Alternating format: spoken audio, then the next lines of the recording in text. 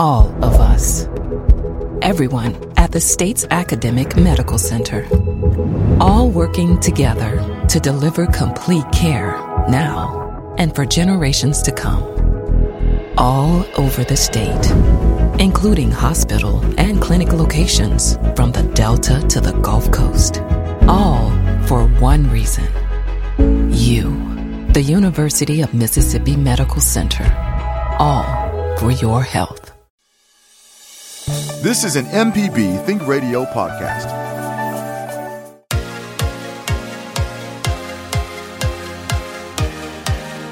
On Southern Remedy Healthy and Fit, you get information about foods you should eat to stay in good health and tips on how to stay active. I'm Josie Bidwell, host of Southern Remedy Healthy and Fit, and Associate Professor of Preventive Medicine at the University of Mississippi Medical Center. Listen to the show every Monday at 11 or subscribe to the podcast by searching for Southern Remedy with your preferred podcasting app. From MPB Think Radio, this is Southern Remedy Women's Health, where we discuss issues involving women's health. I'm Dr. Jasmine Kinsey, Assistant Professor of Internal Medicine and Pediatrics at UMMC. Heart disease is the leading cause of death for women in the United States, and it can affect women of any age. Today, we have Dr. Myrna Alexander Nickens on with us. She is a professor of medicine at UMMC and a cardiologist, and she's going to be discussing this topic further with us. We would love to hear from you. Share your comments and questions with us this morning. Send us an email to women@mpbonline.org. So I'm so excited to have Dr. Alexander on with me this morning. As I mentioned, she is a cardiologist here at UMMC. And I just really thought this was a great topic because about 44% of women in the United States are living with some form of heart disease. And as I mentioned before, heart disease is the leading cause of death amongst women and can affect us at any age. Essentially, 1 in every 5 female deaths are related to heart disease in general. So I'm excited to have Myrna here with us this morning. And I thank you, Jasmine, for inviting me. It's always a pleasure coming here, and I would entertain any questions that you all would have regarding heart disease in women. I do see men, too, so the guys, you can call about yourselves or your wives and your sisters, your aunts, anything. We are here to answer your questions. So, Myrna, tell us a little bit about exactly what you do at UMC. Your area, we say cardiology, there's general cardiologists, there's interventional, there's valvular, tell us a little bit about what your areas of expertise are. Right. So, cardiology is we think of cardiovascular, and I remind my fellows even that we take care not just the heart problem, we also take care of patients with vascular problems. So that being said, anything that's affecting the heart may affect your blood vessels. So some of my colleagues, maybe they just take care of patients with peripheral vascular disease, and we'll go over that later as well. But some of what I do, when I first started out, I was an interventional cardiologist. I did that for about 18 years. I loved it. But we were the people that took care of patients that had a blockage. We go in, we open the blockage, or if you had a heart attack, we go in and try to get that blockage open early on to try to save the muscle. The muscle is the heart. After about 18 years and life changes, I joined UMMC, and actually Jasmine was one of my residents. She was a great resident as well. But we've all matured a little bit, and I'm a little bit more mature. But here now, I basically am a clinical cardiologist, and I teach. I am over the Echo Lab once a week, and sometimes 2 or 3 times a week, where we see patients and we diagnose their problems with the ultrasound. And for women, most of you women know about ultrasounds because you may have been pregnant before, so they've done ultrasounds of your baby. Well, we do ultrasounds of the heart. So that's something I do once a week. On the other days I see patients in the clinic, I have a more of an interest in cardiovascular disease in women with heart disease that are pregnant. So that's a little extra niche that I've developed, and we are trying to change. We are seeing patients at UMMC, patients that have cardiovascular disease. We have a little team of physicians, the maternal fetal medicine specialists, and I, along with our anesthesiologists and cardiovascular surgeons, are a group that sort of focus on women that are high risk during their pregnancy. So that's me in a capsule, but we got a lot to do all week long, though. Oh, yeah. And I just really wanted to highlight that because even before I started residency or being a doctor, like every time you think someone says heart disease, everybody automatically goes to heart attack. Oh, or when I ask patients, are there heart problems in your family? It's such a broad topic. And so I don't feel like people realize when we're talking about people dying of heart disease or complications of heart disease, the heart is just one part of it. The cardiovascular system is a big part. Yeah. So lately I have seen quite a few people, men and women, with aortic valve disease as well as aortic dissections. And the reason I'm bringing that up, because I've been here often and we've talked about heart attacks and hypertension, and hypertension is one of the leading cause of heart disease, and that we're not going to ever forget that because it is a silent killer. But it can lead to heart disease, but it can also lead to aortic dissections where the aorta gets large, and sometimes it doesn't just get large, it may split or sort of divide, and you can die suddenly from that as well.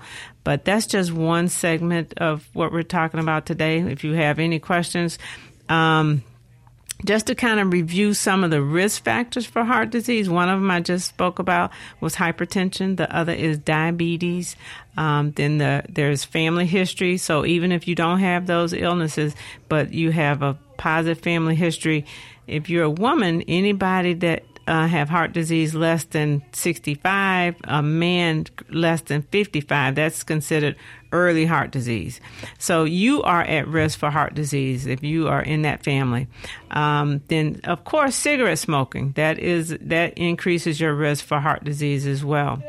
Are we missing one? Oh, hyperlipidemia, high cholesterol. So you need to make sure that you know what your numbers are, not just know what the total cholesterol is, but you need to know what your panel looks like. So your good cholesterol, your bad cholesterol, need to know what those are. But this sort of lays down the foundation for you having heart disease. But some women, especially young women, can have heart disease and not have any of those symptoms. So we recently got some information regarding maternal fetal medicine and maternal mortality. We have a very high maternal mortality in our state for women dying of heart disease during pregnancy. Mm-hmm. So not only is heart disease the number one cause of death in the non-pregnant state, it is in the pregnant state as well. So that's another field that's been around for a while, but we're paying more attention to it. We're trying to treat hypertension earlier than we used to. We were waiting till those numbers during pregnancy got to be like 160 over 110. We don't wait anymore for that. We treat the mom much earlier, and we will decrease a chance for her having preeclampsia, eclampsia, and any other complications during pregnancy. Exactly. And you bring up a great point, Myrna, because this week is actually Black Maternal Health Week. And so that was April 11th through the 17th. And so it is definitely the time that we are highlighting that the increased risk and high mortality rate among African American women and pregnancy. And just like you said, we know many women are dying every day of complications of pregnancy. And one of the biggest ones is cardiovascular disease. And so definitely knowing what your risk factors are and are you at risk ahead of time. Sometimes pregnancies are planned, sometimes they're not. But, if we're planning them, things that we can be looking at to help with that and kind of highlighting those risk factors that you covered. Right. Sure. Yeah. If you're planning the pregnancy, that's great. So if you have hypertension, you can still get pregnant and have a successful pregnancy. It just needs to be planned out. You need to be on the proper medication. All high blood pressure medicines are not a does not mix with pregnancy. So you need to talk to your physicians about which ones to take while you're pregnant, because some of them can hurt the baby early. So you need to know which ones those are. If you're not planning and you miss a menses or miss a period, then you need to make sure you follow up with your doctor early. Early means that first trimester. Make sure that you follow up early and get a good exam. We do still recommend exams for women 18 years old and older every year. And so you would find out some of these things if you don't know them. I see a lot of women after childbirth or after they're 40, they may still not go to the doctor because they feel like they're okay.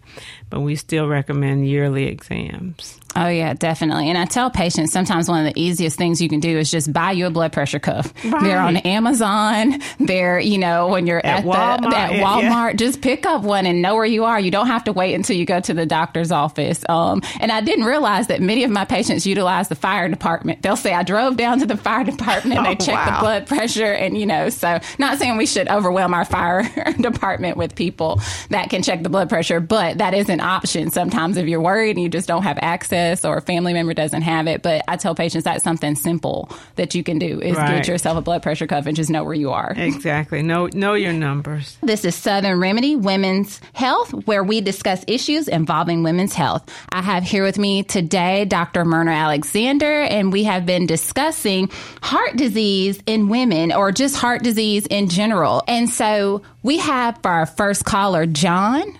John, are you with us? Hey, how are you this morning? Oh, nervous. No, okay. I was told that I might have an aneurysm in my aorta vessel. I didn't know you could have an aneurysm in your vessels.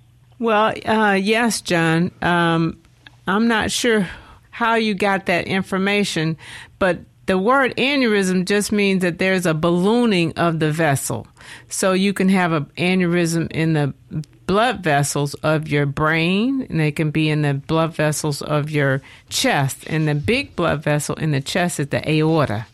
And that vessel goes all the way down from the top of the heart, and it supplies blood to the blood vessels in your arms, to your abdomen, to your legs, to everywhere. So the aorta is a pretty big vessel, and you can have an aneurysm in the top part, which we call thoracic, and it can be also in the abdominal area.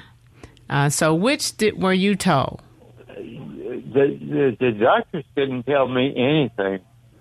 A nurse said that she thought that that's what was wrong with me, and I didn't know how to find out whether I had it or not.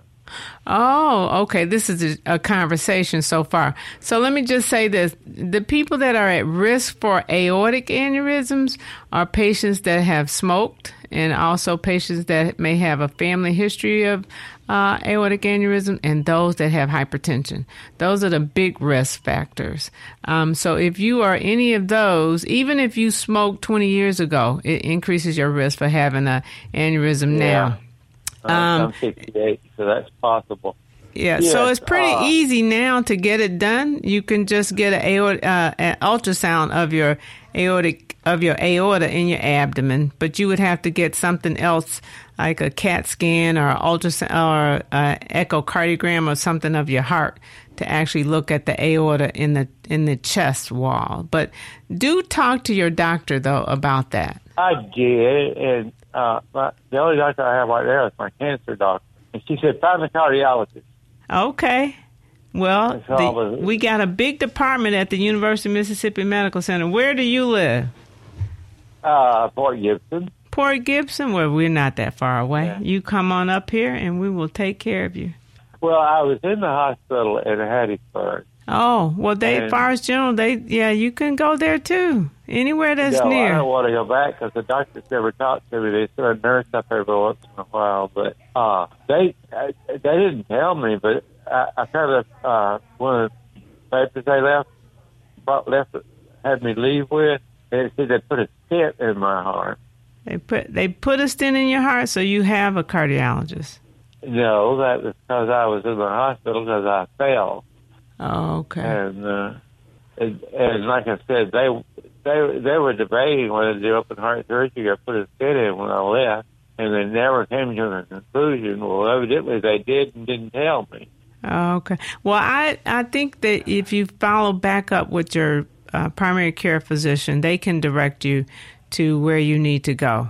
But there's so many cardiologists out here now that we are willing to help you out. And you just give us a call later if you have any. I need to be referred here. I just come up there. Right. So your primary care physician can refer you. Okay. Yes, sir. I'll call Dr. Okay. You have a good day. And John, thank you so much for your call. So I will say one thing that I feel John kind of highlighted is we all work as a medical team. You know, the cardiologists, primary care doctors, your, OBGYN internists, we all work together to help diagnose a lot of these things. So one thing is, do I need a cardiologist? Do I not need to see a cardiologist? Your primary care providers can really help you figure out some of those things.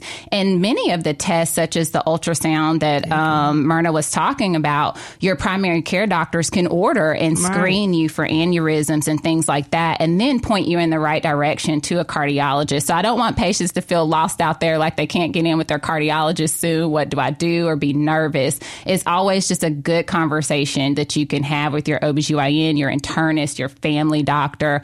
All those people can kind of help get you to the right people. Right. I wish they all did work together, but they did tell me I had a valve that wasn't empty. Is that why they put a stent in there? Well, we're not sure where they put that stent, but I think if you go back to your primary care physician as well as whoever put the stent in, they can review that with you. Well, I think they're going to refer me to you all. Okay. Well, we're here. Okay. All right. Have a good day. Thank you, John. Take care. And we're going to move right on to our next caller. We have Vivian in Gloucester. Good morning. My name is Vivian, and I'm calling my doctor, who is a cardiologist. He prescribed baby aspirin for a heart murmur. And I wanted to know, is there a stopping point for baby aspirin, or is that something that happened over my entire life? Well, let me just say this, Miss Vivian. How old are you?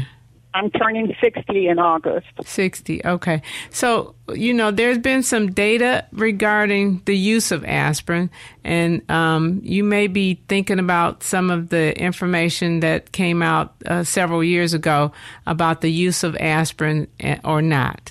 And so patients that are not at risk for any heart problems, just normal everyday patients without high blood pressure, without diabetes, we don't recommend aspirin in them. But now if your doctor found a reason to use the aspirins could be helpful for you. Okay, it was about 10 years ago, and when I asked my family medicine doctor and other doctors, they just say continue to take it. And I was concerned about that because I do have high blood pressure and some other medical problems, and with the medication, not being consistent with the other medicine. Do you have any? If you don't have any problems bleeding and your doctors have prescribed it, I think you should continue to take it. I think the aspirin? The baby aspirin, yes. The baby, yes. Uh-huh. Now, how often should I go to see my cardiologist? Well, it depends upon what problem you have. So now your cardiologist would tell you if you just have a heart murmur and your heart's okay, you might be seen once a year or maybe once every other year. But if the heart murmur is causing a problem, the murmur is what we hear when we listen to your heart. It doesn't necessarily tell us until we listen and maybe do some other testing what heart problem you do have. But it can represent valve problems. That's the most common reason for the murmur. But it could just mean that there's an increase in flow and nothing's wrong with the heart, with your valves. So that echocardiogram will help us give you the diagnosis. But I'm sure your cardiologist knows what the cause of the murmur is. You just have to discuss that with he or she. Okay. Now, do I have to get a referral from my primary care physician to see a specialist? It depends upon where you are coming from, and sometimes it depends upon your insurance. Some of the insurance companies will not allow you to just jump over your primary care person, and that's the nice thing about being here with Jasmine. She is a primary care person, and I'm always asking her, hey, how can I get our patients in to see you? It's harder to see her than it is to see me. So when you ask me about a referral, it just depends upon your insurance company or your physician. But I would go with your primary care person first. You're seeing a cardiologist, right? Not now. I'm under the care of my family medicine doctor in UMMC for pain management and neurology. For headaches. I have post-traumatic headaches. Oh, okay. All right. Yes. Yeah, so you can discuss that with your family medicine physician. We have a great, large family medicine department as well. So you can discuss that with them. Okay. All right. Thank you. And you all have a nice day. Thank you. You too. Thank you, Vivian. And, so Vivian brings up a great point, Myrna, and it's a common question that I get amongst my patients. So how do we know if we have what people call an innocent heart murmur, or I'll get, I was told I had a heart murmur when I was a kid? Like, do we keep taking pictures of the heart if they heard they had a heart murmur when they were a child and we see them in clinic? Like, how do we decide what to do with these heart murmurs? So, of course, for us, it's the location of where we hear it, what's associated with the heart murmur, and it's become so easy now for us to just perform an echocardiogram to check to see. But I tell the fellows all the time now, your exam should dictate what you say to the echocardiographers of what you're looking for. So the physical exam is important. Once we determine that it was just a flow murmur, I don't think you need to keep getting echocardiograms. Only if the patient starts becoming symptomatic from something else should they have another echocardiogram. We also have a great a structural heart disease division now that Dr. Kellen Ashley is over, and she's also over our interventional cardiology division. So those patients, and we usually see they're a little older patients, but we do have some young people. Those patients tend to be older, and the valves with aging will start to calcify or degenerate, as you would. And so with that being said, you might need to be seen more often, and you might need to have an echocardiogram more often if you have a valve problem. But if you had an echo, say, when you were in your 20s and they told you had mitral valve prolapse, and you actually do have mitral valve prolapse, then you may need to get checked for every 3 to 5 years. Now, if they checked you and they told you had mitral valve prolapse, and then you go to another doctor and say, no, you don't have mitral valve prolapse, because the definitions kind of wax and wane early on. But we have got good criteria now for whether you have it or not. And we can keep people from having to have too many antibiotics. Used to, we were giving antibiotics for heart murmurs. We don't do that anymore. So you have to have a real good reason to give antibiotics before you get your teeth cleaned these days. So the dentists know, and we know that we have changed those rules as well. But yeah, that's all about the heart murmur for right now. Yes, because my patients get real nervous when I say, oh, has anyone told you I have a murmur, or that you have a murmur? And so when I try to explain that it's an innocent or flow murmur, sometimes, people just get lose some sleep anytime you say something's going on with the heart. This is Southern Remedy Women's Health, where we discuss issues involving women's health. I'm Dr. Jasmine Kinsey. I have here with me today Dr. Myrna Alexander Nickens, who is a cardiologist at UMMC, and we have just been discussing heart disease. And now we're going to take our call from Bobby in Yazoo City. Good morning, Bobby. Good morning. I have a question about some medication. Recently, I got a pacemaker, and it reads it, I guess, by satellite. And I have a flutter in my heart, and that's what it judges. And they put me on, I see if I can pronounce it. I've heard it 2 or 3 ways. Carbadella, 3.125 milligrams, and I have to take 4 a day. Now the doctor called and he wants me to move it up to 8 a day. Does that sound reasonable? Well, so how are you doing, Bobby? This is Dr. Alexander Nickens. So let me just say this. Isn't it great that you're able to lie down at night and know that your Wi-Fi is working and they can see what's going on with your heart without you moving? That's correct. Right. It's one of the things that I know that the digital world has brought forward. Right. It has. So now, let me say this. That drug name is pronounced Carvedilol. You have the smallest dose that we have, that 3.125. So when they increased your dose, what your doctor is saying is you just need more medicine. Our regular dose is 25 milligrams twice a day.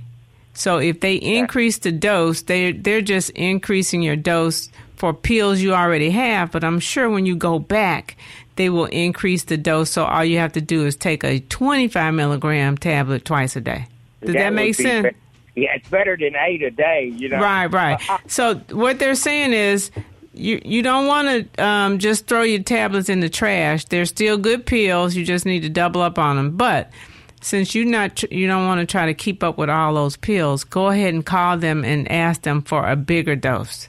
And it's quite easy to 25 milligrams once a day, is that what you're saying? No, we usually do it twice a day. Okay. Uh-huh. My heart rate, my blood pressure and everything, I check it every day, and I sit down an hour and check it 5 times in an hour and get an average. Then I average it at the end of the month. And it was pretty good. It was 138 over 79. Oh, your blood pressure. Yes, ma'am. Yeah. Okay, that's good.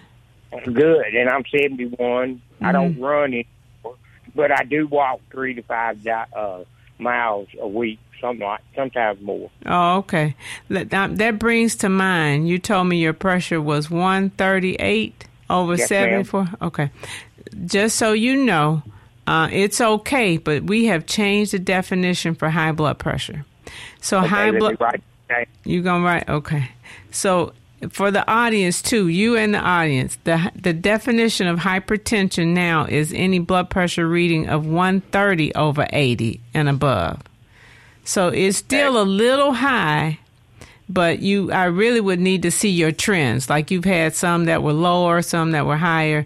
So that is the likely reason that your doctors may have increased your medicine.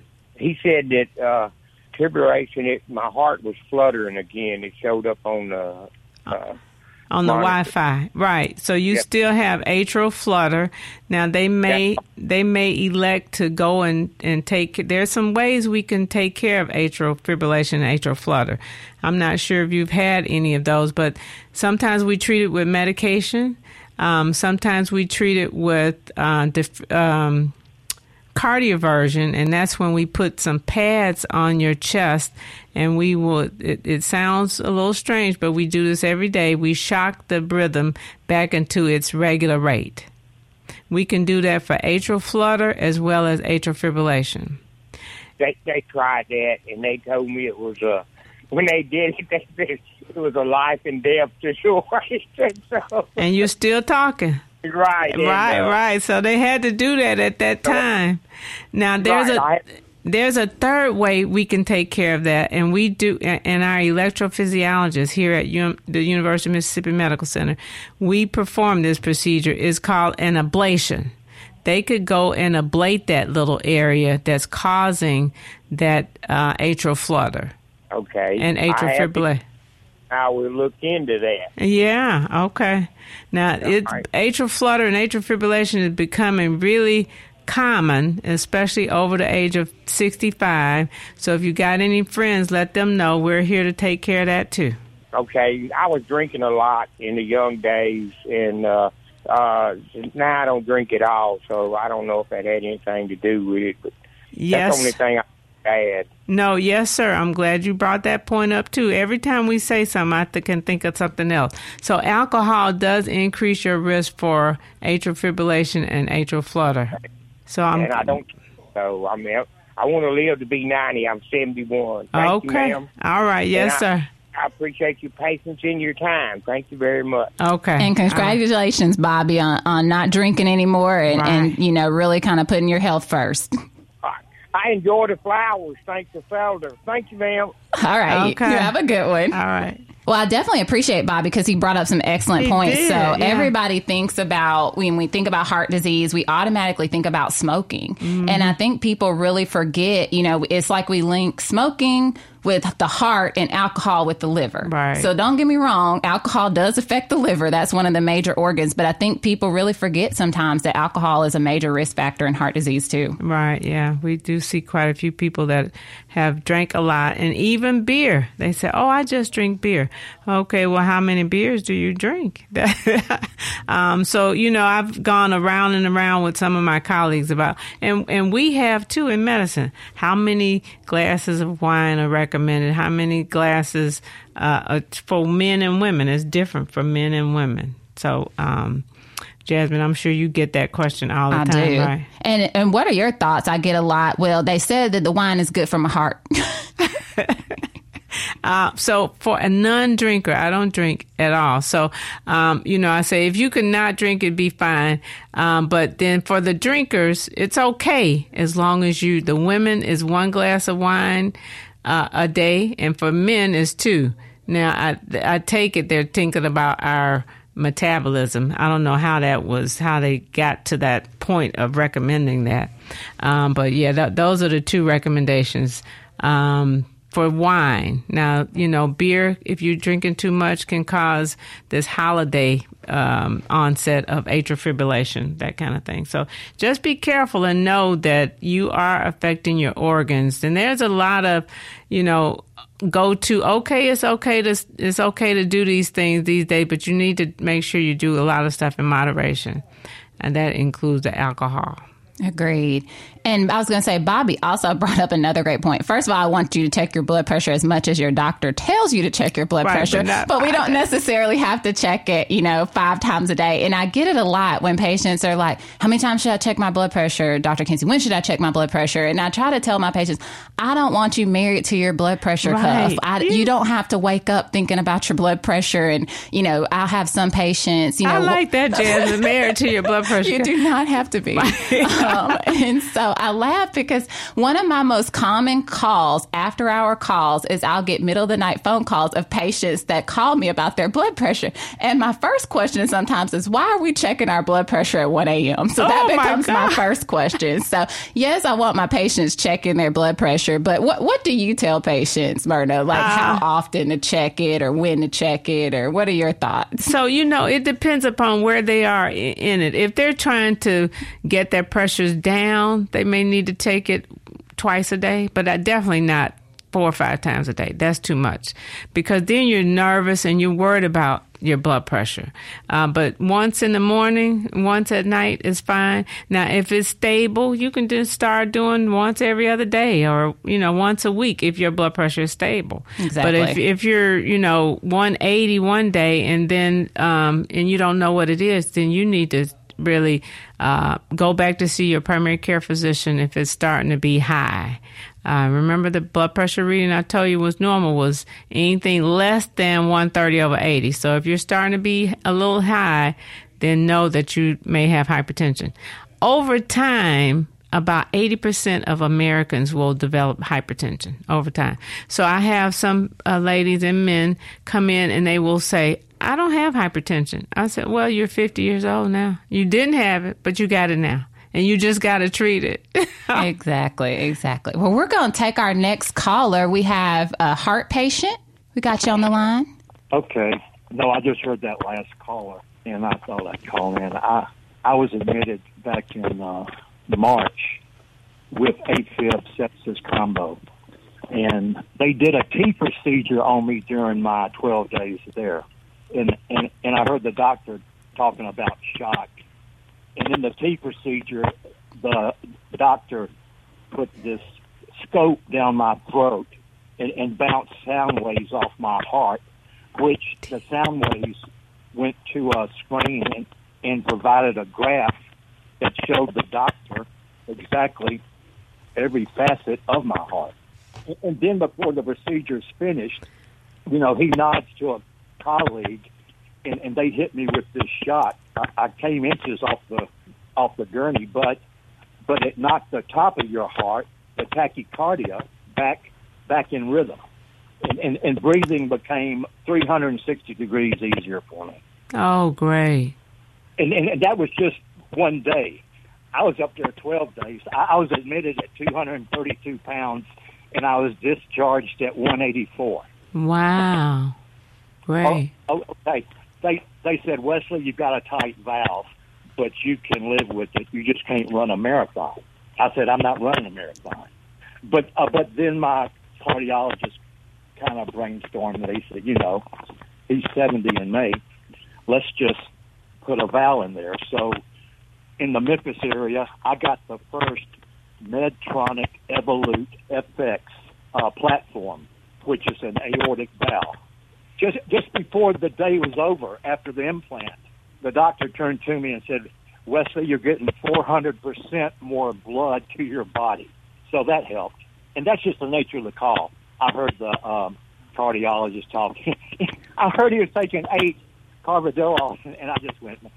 After the procedure, he took me off amiodarone and Carvedilol. He cut my diuretics, my Bumex. He cut from 2 tablets to 1. In my Aldactone, he went from a half tablet to a full. But those meds work, is all I can say. Stay on your med schedule religiously and tell your doctor everything. Wow. You know what? You have a patient. That's what we're going to call you, Mr. A Patient. But you have really kind of helped summarize everything I said, everything we said. Mm-hmm. You summarized. So you experienced the valve problem, the arrhythmia problem, the cardioversion. It all started with with a heart murmur being detected. Oh, okay. And then they do an IV cath. Right. And they put you through different stress tests. And then, hey, AFib sepsis will get you in the hospital pronto. Right. When you have to go to your mailbox, come back, sit down and catch your breath for 5 or 10 minutes. It is time to touch base with your doctor. With the cardiologist. Yes, sir. Yes, ma'am. Right. Well, we appreciate your call-in. I'll kind of explain some of that. I appreciate your time and you doing the show today. Okay, thank you. Yes, sir. Thank you. Well, we've got our next caller here. We've got Miss D in Ridgeland. Okay, hello. That 130 over 80 for the blood pressure. Yes, ma'am. What happens when one of those numbers may be okay and the other number not okay? Wow. So they have split that up. So anything that's over 130, but say, for instance, if your blood pressure is 70, but it's 138, then, we take more than one blood pressure. Let me get back to that. We're not basing the diagnosis of hypertension on one blood pressure reading. You need at least 3 blood pressure readings to say that you have hypertension that are over 130 over 80. So your blood pressure may be 120, but the diastolic may be 90, 95. You would be considered hypertensive as well. So it needs to be more than 3 episodes. So sometimes when patients come to us, Jasmine, we have to go back in the chart, look to see, well, when you were at your dentist, they checked your blood pressure and your blood pressure was high. Well, yeah, that's because I had a toothache. But yeah, it shouldn't be 190 over 110 though. Okay. Even if you have a toothache. And so we have to do a lot of detective work, like our recent colleague just, to see if you actually have hypertension or not. So you need to just check. So let me follow up. So if any of that top or bottom number is not in the range, we should be concerned. And when you say 3 readings, over what period of time are you looking to check those 3 readings? I would say in different settings. So if you had them today and it was 138 over 90, then check it again tomorrow, check it again next week. But now if your pressure is 160 over 110, we sometimes have people sit down in our office, wait, and 30 minutes later we check it again. Now, if it's still 150 over something, that person has hypertension. Now, there is something called white coat syndrome as well. And I've seen multiple patients with this problem. They are so nervous about being in the doctor's office that they have hyped up their adrenaline and their blood pressures are high. And that's why we ask them to go and get a blood pressure cuff yourself and tell us what your trends are. Log it and send it to us. So it's more than just one sitting. Great. Thank you. You're quite welcome. Yes, ma'am. And Ms. D, we also just like to highlight, too, that's why we really encourage our patients to take their blood pressures at home, because we have so many patients that get nervous when they come to the doctor's office. And I tell everyone, coming to the doctor's is not a normal day, So, I don't always expect us to have our best blood pressure. We're nervous. We're anxious. What is the doctor going to say? What are they going to do today? So I really encourage my patients to take their blood pressures at home and let me know what it's looking like on a normal day. Because coming to the doctor is not a normal day, is what I tell people. You're right. Great. Thank you. I'm hanging up. Thank you, Dee. You have a good day. So we have just had a lot of great calls today about, heart disease and blood pressure and valvular disease and all those things. So we really have just learned a lot and highlighted a lot, So I just always ask my guests, Myrna, what is it that you want patients to take away, or if there's one thing or two things you could really kind of tell patients to be thinking about, what would you say? I would make sure that they're not ignoring their symptoms. Don't ignore your symptoms, and don't ignore the obvious, like a high blood pressure, and think that, it's just because I'm in the doctor's office. Make sure that you know that you don't have hypertension, because over time your organs see a higher pressure, and so those organs are suffering from that. I recently had a girlfriend that is a nurse practitioner, and she thought, I can control my blood pressure with herbs or teas or this and that. And I thought, now, if the drug companies thought those herbs and teas work, they would be putting them in a pill and selling them. So I don't think that just doing that is going to help for hypertension. She ended up having a stroke. And so strokes are pretty severe problem as well. And that is the cardiovascular part. That's the vascular part that we're talking about. So I would just make sure that they know their numbers, and we got enough information now that they can go online and get information about symptoms of heart disease and if they're at risk or not. And there's a lot of testing that we didn't even talk about. I know. Need more time, yes, right? I know. We definitely, I swear, an hour goes by so fast when you're talking about things. And I always just try to remind my patients, one thing that I took away, from the pandemic and everything is there are so many things in my life sometimes that I just don't have control over. Right. No matter, what I do. And I try to tell patients, sometimes having chronic medical problems and finding out you have heart problems, that can be very frustrating and very, disheartening. But I always try to remind my patients, think to yourself, what can I do to make a difference in my health? That even if I take out the doctors or even if I take out those types of things, what can I do? What can I have control over? So I tell patients, make sure you're empowering yourself when you're taking ownership of your health. You can, ask your doctors questions, listen to radio shows like this, go read and research. We're in the technology age. I try to remind patients that as doctors, we're your allies. We get excited when we get patients that come in and ask questions. Like we want to educate them, on things that they read and tell them what's correct, what's incorrect. But remember, you control what you eat. Mm-hmm. You control how much exercise you get. We control how we handle stress. Maybe not the stress that's happening in our lives, but how we kind of handle those things in our lives. So yes, as doctors, contrary to popular belief, I don't like to give you medicine if I don't have to. But if you need it, you need it. Yeah. But, if there's just things that we can, do for ourselves outside of what happens in the doctor's office. Right. Do it. And so I just really, so what are your kind of recommendations on healthy eating and diet and heart disease? And coming from a family that my family has a high risk for heart disease. So I'm always been conscious as well myself as, am I going to be at risk? And I am. I have hypertension, and I tell my patients I take my blood pressure medicine every day. So I am no different from you. So what I try to teach, I try to do as well. So exercise is important. Sleep is important, which we don't get enough of, right? Not at all. Right. I need more of that. But rest is important, and just being aware, I think, like I said earlier, would help tremendously if you don't just ignore your symptoms, but make sure that you are paying attention to yourself. Be an advocate for your families. Make sure your husband, sons, daughters, nieces, nephews, they are also know their numbers. And I think we'll have a healthier community. I completely agree.